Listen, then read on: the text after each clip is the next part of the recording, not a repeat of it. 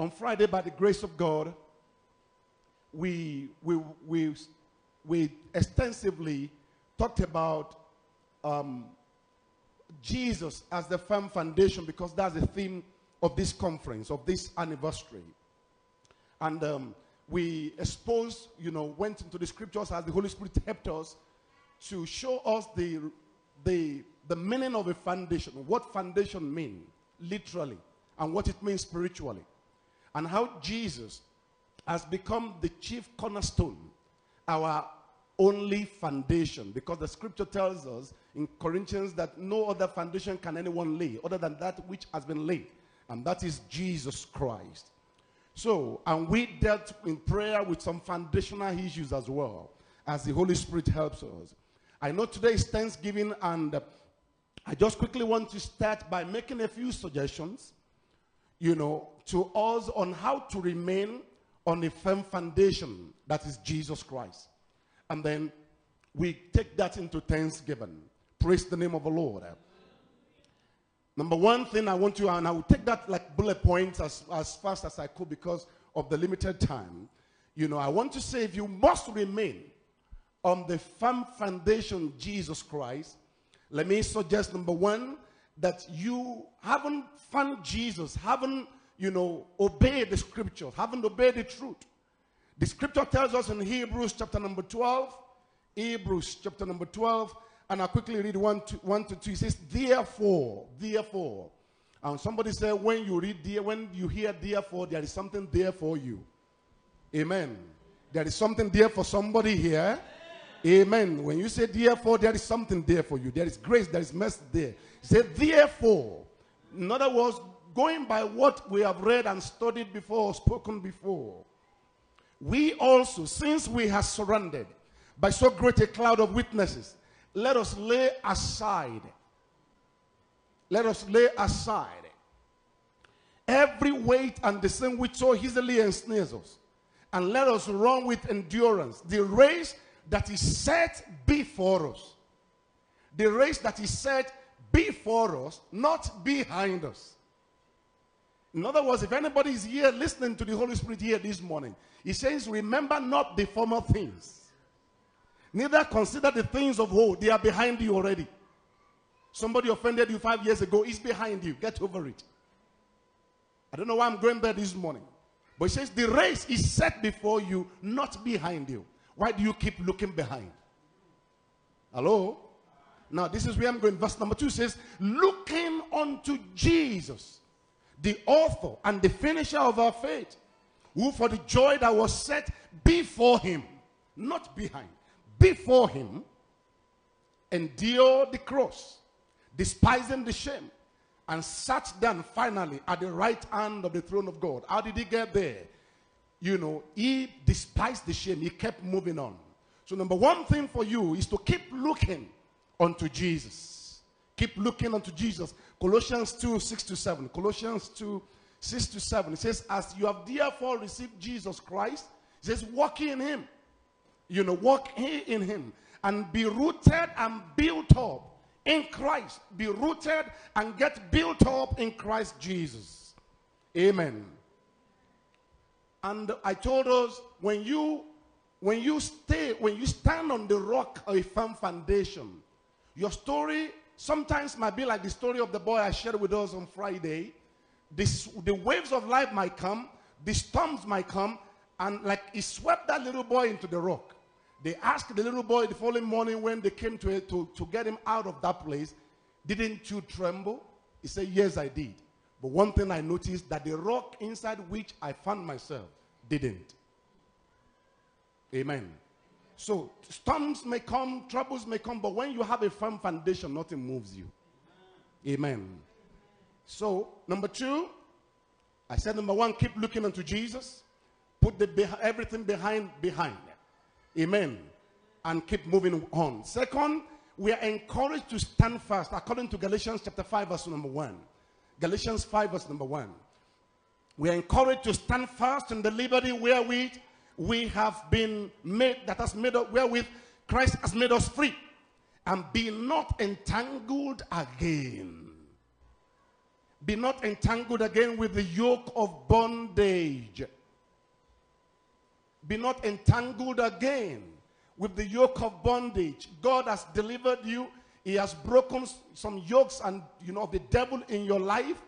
Don't be a Christian again that still sends some money for some people to make some things on your behalf. Because it is being done in the family. Oh, because every year there's a masquerade that must come. Even if you cannot come from Canada, why don't you send your home money so we can buy what you are supposed to? And people say, well, I may not be there. I don't worship idols anymore. I don't do things like this anymore. But my money can go. You are getting entangled with the yoke of bondage. God has delivered you from pursuing people in miniskirts and all those things around. Keep your eyes straight henceforth. If you must stay on the firm foundation, keep your eyes straight. Grow in grace. In John 5:14, this man who suffered from paralysis for 38 years, Jesus healed him and set him free from that bondage. And later, Jesus found him in the temple and he advised him. In verse 14, he says, see, you have been made well. He says, sin no more. Lest a worse thing come unto you. Are you with me this morning? And if you have time to read Matthew chapter 12, Matthew 12, 43 to 45. The scripture says when an unclean spirit leaves a man or woman or whoever and goes away, and before unclean spirit leaves somebody, a superpower, Jesus' power must have intervened. He said after some time, that unclean spirit will come back and check. The spirit of alcohol that has been cast out will want to come back and check whether the house is still as powerful or is now empty. The Bible says if he comes and he finds that that individual has not grown and is still messing with sins, he said that spirit will go back and go and bring 7 worst spirits, and they will inhabit that person, so that the end of that man or the last state of that man is worse than his beginning. That won't be our portion in Jesus' name. The end of that man will be worse than its beginning. But in contrast to that, when you check Psalm 37 and verse 37, in contrast to somebody finishing, wrongly, 37, verse 37 of Psalm says, mark the perfect man, and behold the upright. For the end of that man, or the future of that man, is what? Is peace. The future of that man is peace. It doesn't matter. He has brighter days ahead. It doesn't matter what may be happening now. Because he's a perfect man. Because he's standing on a firm foundation. He may not have money today. Money is coming tomorrow. Certain things might be going wrong today, but things are going to take shape. It's just a matter of time. Number 3, quickly, things you must take note to remain on firm foundation. Make up your mind to remain on Christ as your firm foundation till he comes, or till the end of time. That song says, I've got my mind made up. I've got my mind made up that I won't turn back. Want to see my Jesus someday. I've got my mind made up and I won't turn back, 'cause I want to see my Jesus someday. So you've got to make up your mind that you remain on Christ as your firm foundation. 2 Peter chapter 2, 20 to 22. 2 Peter chapter 2, from verse 20 to 22. If you have it for me quickly. Amen. 2 Peter 2, 20 to 22. It says, for if after they have escaped the pollutions of the world, through the knowledge of who now? Through the knowledge of the Lord Jesus Christ, through the knowledge of the Savior. He said, and they are again entangled in them and overcome. He said the latter end is worse with them than the beginning. Next verse. Next verse. For it will have been better for them not to have known the way of righteousness, than after they have known it to turn from the holy commandment delivered unto them. Next verse. But it's happened unto them according to the true proverb. The dog is turned to his own vomit again. And the soul that was washed to her wallowing in the mire. Praise the name of the Lord. Let me read that in the New King James edition. He said, but it has happened to them according to the true proverb. A dog returned to his own vomit. And his soul having washed to her wallowing in the mire is the same thing. Praise the name of the Lord. So make up your mind that you will serve Jesus to the end of time. Now the last point, and that is where we go into the Thanksgiving. Colossians 2, 6 to 7. Colossians 2, 6 to 7. We must remain in the attitude of thanksgiving. We must remain in the attitude, and that's the last point that I will now emphasize more before we close. Colossians chapter 2, 6 to 7 says, as you have therefore received Christ Jesus the Lord, so walk in him, rooted and built up in him and established in the faith, as you have been taught. As you have been what? As you have been what? As you have been taught. Abandon in it with what? With thanksgiving. Abandon in it with what? Abandon in it with thanksgiving. Meaning everything you do in Christ, you must abandon thanksgiving. Whatever may be going on in your life on a daily basis, your life must be full of thanksgiving. You know, another scripture is, other version says overflowing with thanksgiving. Your life must be overflowing with what? With thanksgiving. And that takes me now to the text or the Bible reading that we had earlier, that we read earlier. You know the whole story now. The man who was born blind. And of course, Jesus gave him back his sight. And in verse 20, let me jump to 24 now. So they again called the man who was born blind and said to him, give God the glory, for we know that this man is a sinner. He answered and said, whether he is a sinner or not, I do not know. In other words, I don't even care. One thing I know, that no one can take away from me. One thing I know, that is not subject to any controversy whatsoever.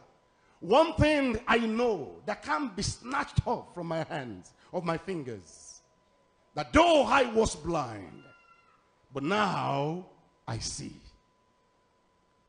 Once I was blind, now I see. I want to say, may I say to us that thoughtfulness produces thankfulness. Thoughtfulness does what? Produces thankfulness. If you see somebody who's been grumbling and whining from morning till night, hey, this my husband, my wife, my children, everything, you know, it's because that person has not taken a moment to be quiet and at least look around and see what God has done well in his life or her life. We heard some testimonies here this morning. You see somebody drove, getting home. I mean, home should be home. That gives you joy. Now, unexpectedly, she didn't realize that the alarm was activated. You know, she forgot. And jumped out of the car without putting the car, if not for the Lord. You know what that could mean. It could have been something very disastrous. But we give God praise. So you've got to learn to think about every little and big things of your life that God has made to go well, to give yourself some joy instead of just grumbling and complaining. Thoughtfulness produces thankfulness. Without being thoughtful, one may lack the right perspective that produces thankfulness, because every man's perception, you know, is his reality. Every man's perception is his reality. So to be thankful is not just a thing of the mouth, but it's a matter of the mind. It's not just a thing of the mouth. Oh, hallelujah, hallelujah, but your mind is not saying hallelujah. But if your mind, you know, because you think in your heart, you know, with the mind, you know, all various thoughts takes place. So if you are too thoughtful in your heart, it will soon show in your mouth. You begin to say, thank you, Jesus. Begin to sing praises. Amen. One wonders what was the mind of the one leopard who returned in Luke 17. who chose to return to Jesus with thanksgiving, haven't been healed. It is clear in my mind, he wasn't trying to show off. He was just trying to show his own state of mind. Even though there were 10 that were healed. But he realized others may not return. But not in my own case. I appreciate what the Lord has done for me. He must have known something that others don't know. And his thoughtfulness produced thankfulness. Therefore, thanking God for Rehoboth Assembly and every member of this church for 5 years of great grace upon this house, you know, we can only do that when we are so thoughtful, when we really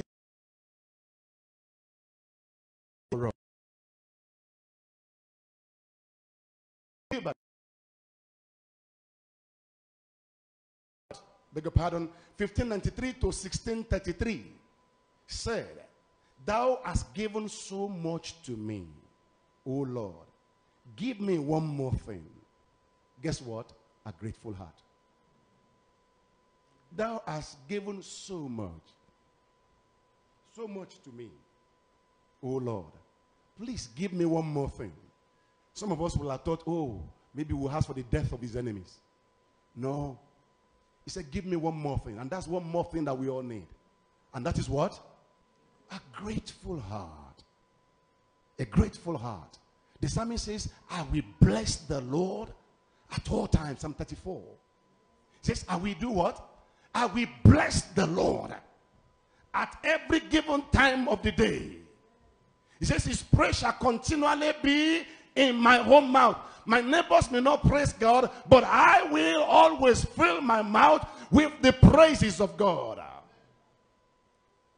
He says, my soul will make its boast, not in how many degrees I've acquired. Verse number 2. My soul will make its boast in the Lord. And then the humble will hear thereof and they will be glad. Verse 3 says, oh, magnify the Lord with me. In other words, I'm already a pace setter in praising God.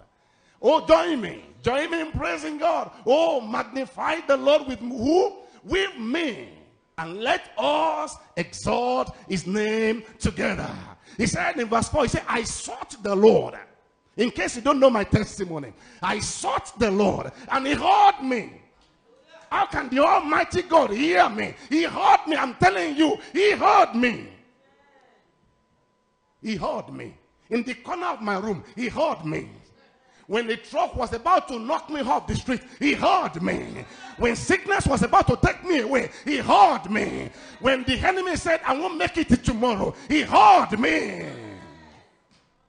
He heard me and delivered me from all my fears. Verse 5 says, they looked unto him and they were lightened, and their faces were never ashamed. Their faces were never ashamed. Verse 6 says, this poor man, referring to himself again, cried out, and the Lord heard him and saved him from all these troubles. Verse 7 says, the angel of the Lord encamp round them that fear him, and does what? And deliver them. 8 says, oh, taste and see that the Lord is good. That's where I want to stop in Psalm 34. Oh, taste and see that the Lord is good. We must constantly bring to mind the goodness of God in our lives. Many of us, where we are today, is just the beginning of where God is taking you. But already you are not thankful enough for even what he has already done, what he's done. Because if you can think back in the last 5, 10, 20 years or 30 years, you know certain fears that have taken hold of you, that took hold of you. And one by one, God delivered you from all of them. And you find yourself where you never thought you could ever be today. We must constantly remind ourselves that God has been good to us. There are dangers of not bearing in mind what the Lord has done. And we are coming to John 9, where we're going to close. We're coming to that John 9. We're going to close. Dangers of despising what God has done or not being mindful of them.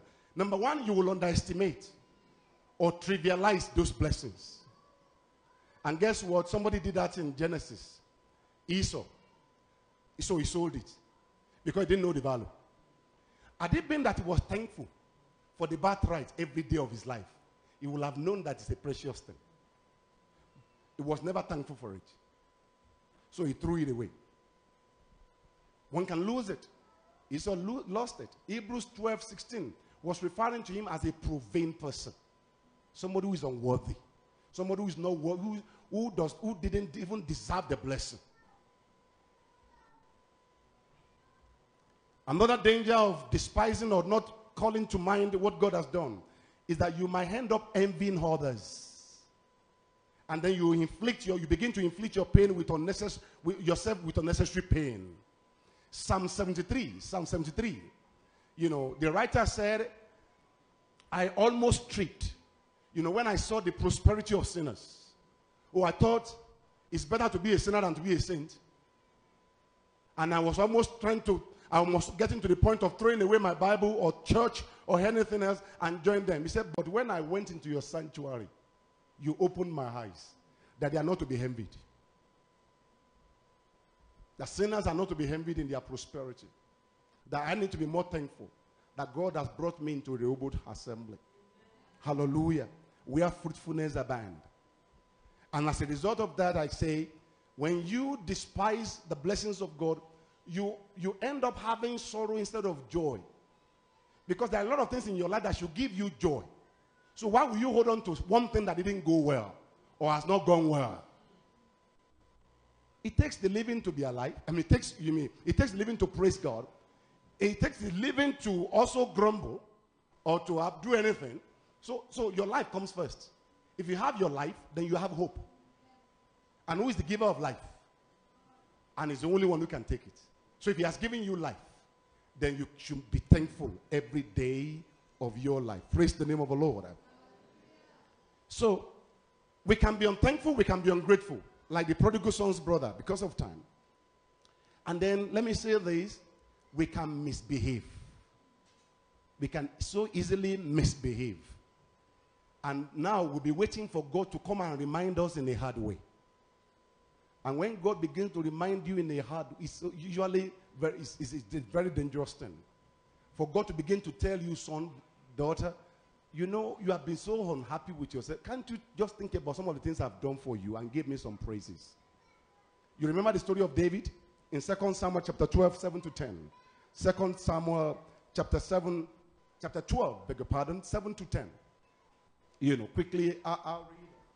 Say, thus saith the Lord God of Israel, I anointed you king over Israel. This is after he had taken or impregnated this woman, Bathsheba, Uriah's wife.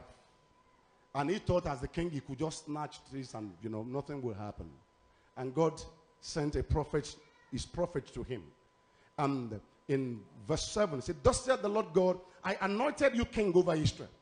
And I delivered you from the hand of Saul. Are you with me this morning? See where God is going. Verse 8. I gave you your master's house and your master's wives into your keeping. And gave you the house of Israel and Judah. And if that had been too little, hello? And if all of that had been too, what? Too little, I also would have given you much more. Instead of you just going and begin to misbehave and do things that you are not supposed to do. And I see, God says, I gave you this. You think God doesn't know what he gave you? Already this year. What he gave you in January, February, March. Oh, you are thinking maybe children. No. He may have given you children, but he has given you health. He has given you sight. He has given you a lot of things. A lot of things. Good relationship. Good job. Good, a lot of things. You can't just count them. I gave you this. I gave you that. So every believer that receives, you will know that you must be sober and say, wow. So God knows how much he had given me. And yet many of us are sitting down enjoying the message. God has given you so much talents to help the work of the ministry. And he knows he gave you. And you are not using any of those things for God. You better repent today. So, however, like the man now, going back to John 9 as we wrap up, like the man in our text who was born blind, Jesus gave him his sight. In other words, God gave him a new story. He had a testimony that cannot be tarnished. You know, he developed boldness that cannot be bullied. You know, by counting his testimony, he said, one thing I know. I was blind, now I see. He was giving himself a sense of self-worth over net worth. You may not appreciate what God has done in my life. I know I used to be blind. But now, I know who God has made me to be. By counting his blessings, he received joy that cannot be quenched. And a song of praise that cannot be stopped. That was his own experience. That was his experience. So how the Pharisees kept working hard and saying, look, just don't worry. You were once blind and now your eyes are open. It's not a big deal. Let's leave that miracle is not what we want to talk about. We want to talk about how you got it. Who is it that healed you? Don't you know that man is a sinner? Don't you know that man does not deserve to? Oh, that one says, oh, a sinner can perform a miracle. I said, we have not heard that since the world began. However, whether you call him a sinner or not, I don't care. I need to talk about my own blessing. What he has done in my whole life. You are not the one who was blind. I was the one who was blind. You are not the one who was lost. I was the one who was lost. You are not the one who was jobless. I was the one who was jobless. You are not the one who was sick. I was the one who was sick. And he healed me. And he delivered me. And he blessed me left and right, front and back, up and down. And you are telling me the one who blessed me is a sinner. They kept pushing. Even the family were not, his family was not ready to, because they were afraid they would cast them out of the temple, which they did eventually anyway. They cast the boy out. Revelation 12:11 says they overcame him. By what? By the blood of the Lamb. And by what? And by the word of their testimony. You must know one thing, at least one thing, that God has done in your life. That every time you recall it, it should give you joy and not sorrow. It should make your mouth to open to say, thank you, Jesus. It should help you to be able to forgive others and let them go. Because God has done so much in your own life. You must know one thing that God has done in your life that cannot be purchased with money. You must know how far God has brought you. You must be conscious of what he has done directly in your whole life. The psalmist says in 103, say, bless the Lord, oh my soul, and bless his holy name. Bless the Lord, oh my soul, and forget not all his benefits. You must remember certain things that you will not let go. And I tell you, when you call such things to mind, they make you stronger than your enemies. Because this man became stronger than the Pharisees and the Sadducees. He kept repeating to himself his testimony. That God has done this. God has done this for me. The goal of the enemy is to make you despise your blessings. To make you look like it's not worth it. Oh, which job? The job that they pay me $80,000 a year. When my colleagues are earning $200,000. Oh, now you are talking about $80,000 as a small money. You have forgotten the day you didn't even have $1,000. Hello? Now you don't appreciate all that God has done in your house. Oh, because somebody has 12-bedroom house and your own one is now looking like it's a small hut. Oh, you have not been on the street and seen how many people are homeless. Or how many people who have used their life to work for money and now they are using their money to look for their health. We must develop so the goal of the enemy is to make you despise what God has done in your life and make them look too small. Somebody said the higher you fly, the smaller you become in the eyes of those who cannot fly. The higher you fly, the smaller you become in the eyes of those who are on ground. That's what the enemy wants you to see, so that you see that what God has done is nothing. It's nothing to talk about. And I tell you, when disappointments come knocking as spoilers of joy, tell yourself I may not know it all, but one thing I know. Once I was a sinner, but now I am saved. Once I was sick, but God has healed me. Once I was weak, now I am strong. Once I was fearful about this year, about whether I will make it to December or not. But ladies and gentlemen, this is December 2nd, 2018, and I'm still standing, and I'm still blessing the Lord, and I'm not sick, and I'm not on hospital bed, and I have enough to spend. My family is happy, my world is happy. I'm not running from bullets. I'm not burying anyone. Nobody's burying me. Hallelujah. One thing I know.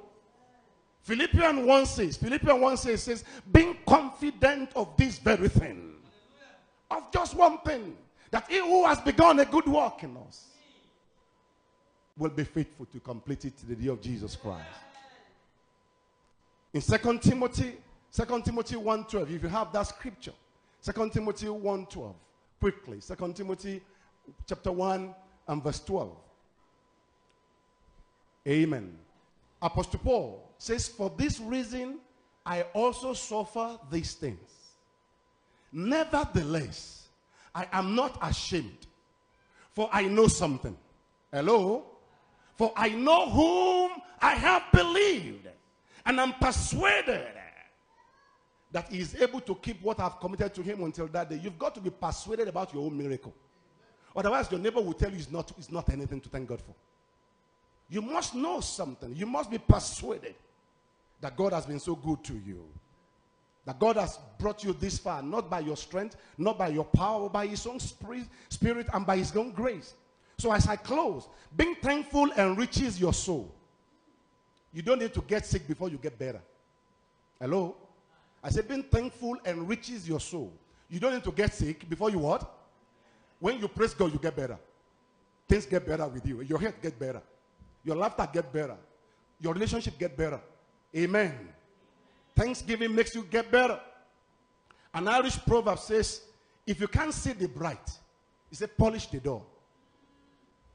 If you can't see the bright side, he said, look for the one that is door, polish it. Make it shine and thank God that. In other words, look at you. If you can't see any new miracle or new testimony, look for the old ones and make it look fresh. And say, thank you, Lord. 20 years ago, 25 years ago, oh Lord. And then every heaviness will disappear because you have recalled from the archive an old blessing, old miracle. And you are still thanking, and today is still fresh before God. So you don't wait for God to remind you like David, I gave you this, I gave you that, I gave you this, I gave you that, and you have been so forgetful. Somebody said God has two dwellings. Guess where they are? One in heaven. Where is the other one? In a meek and a thankful heart. That's where else you find him. Amen. The Bible said the people that do know their God, they shall be strong and do exploits. Daniel 11:32. The people that do know their God. One thing I know this God never fails. I know this God is a faithful God. That is enough to make you rise up in the morning and say, today is a brighter day. Today is a great day in my life. This is the day that the Lord has made. I will rejoice and be glad in it. Which day? This is the day. It doesn't matter even if it is just $5 I have left. This is the day that the Lord has made. Who will rejoice? I will rejoice and be glad in it. Rise to your feet. Rise to your feet. When the Lord brought back the captivity of Zion, we were like those who dreams. Then our mouth was filled with laughter and our tongue with singing. Then they said among the nations, hey, they are singing, oh, the Lord must have done great things for them. And he says, the Lord has truly done great things for us. And because of that, we are glad. Are you glad this morning to be here?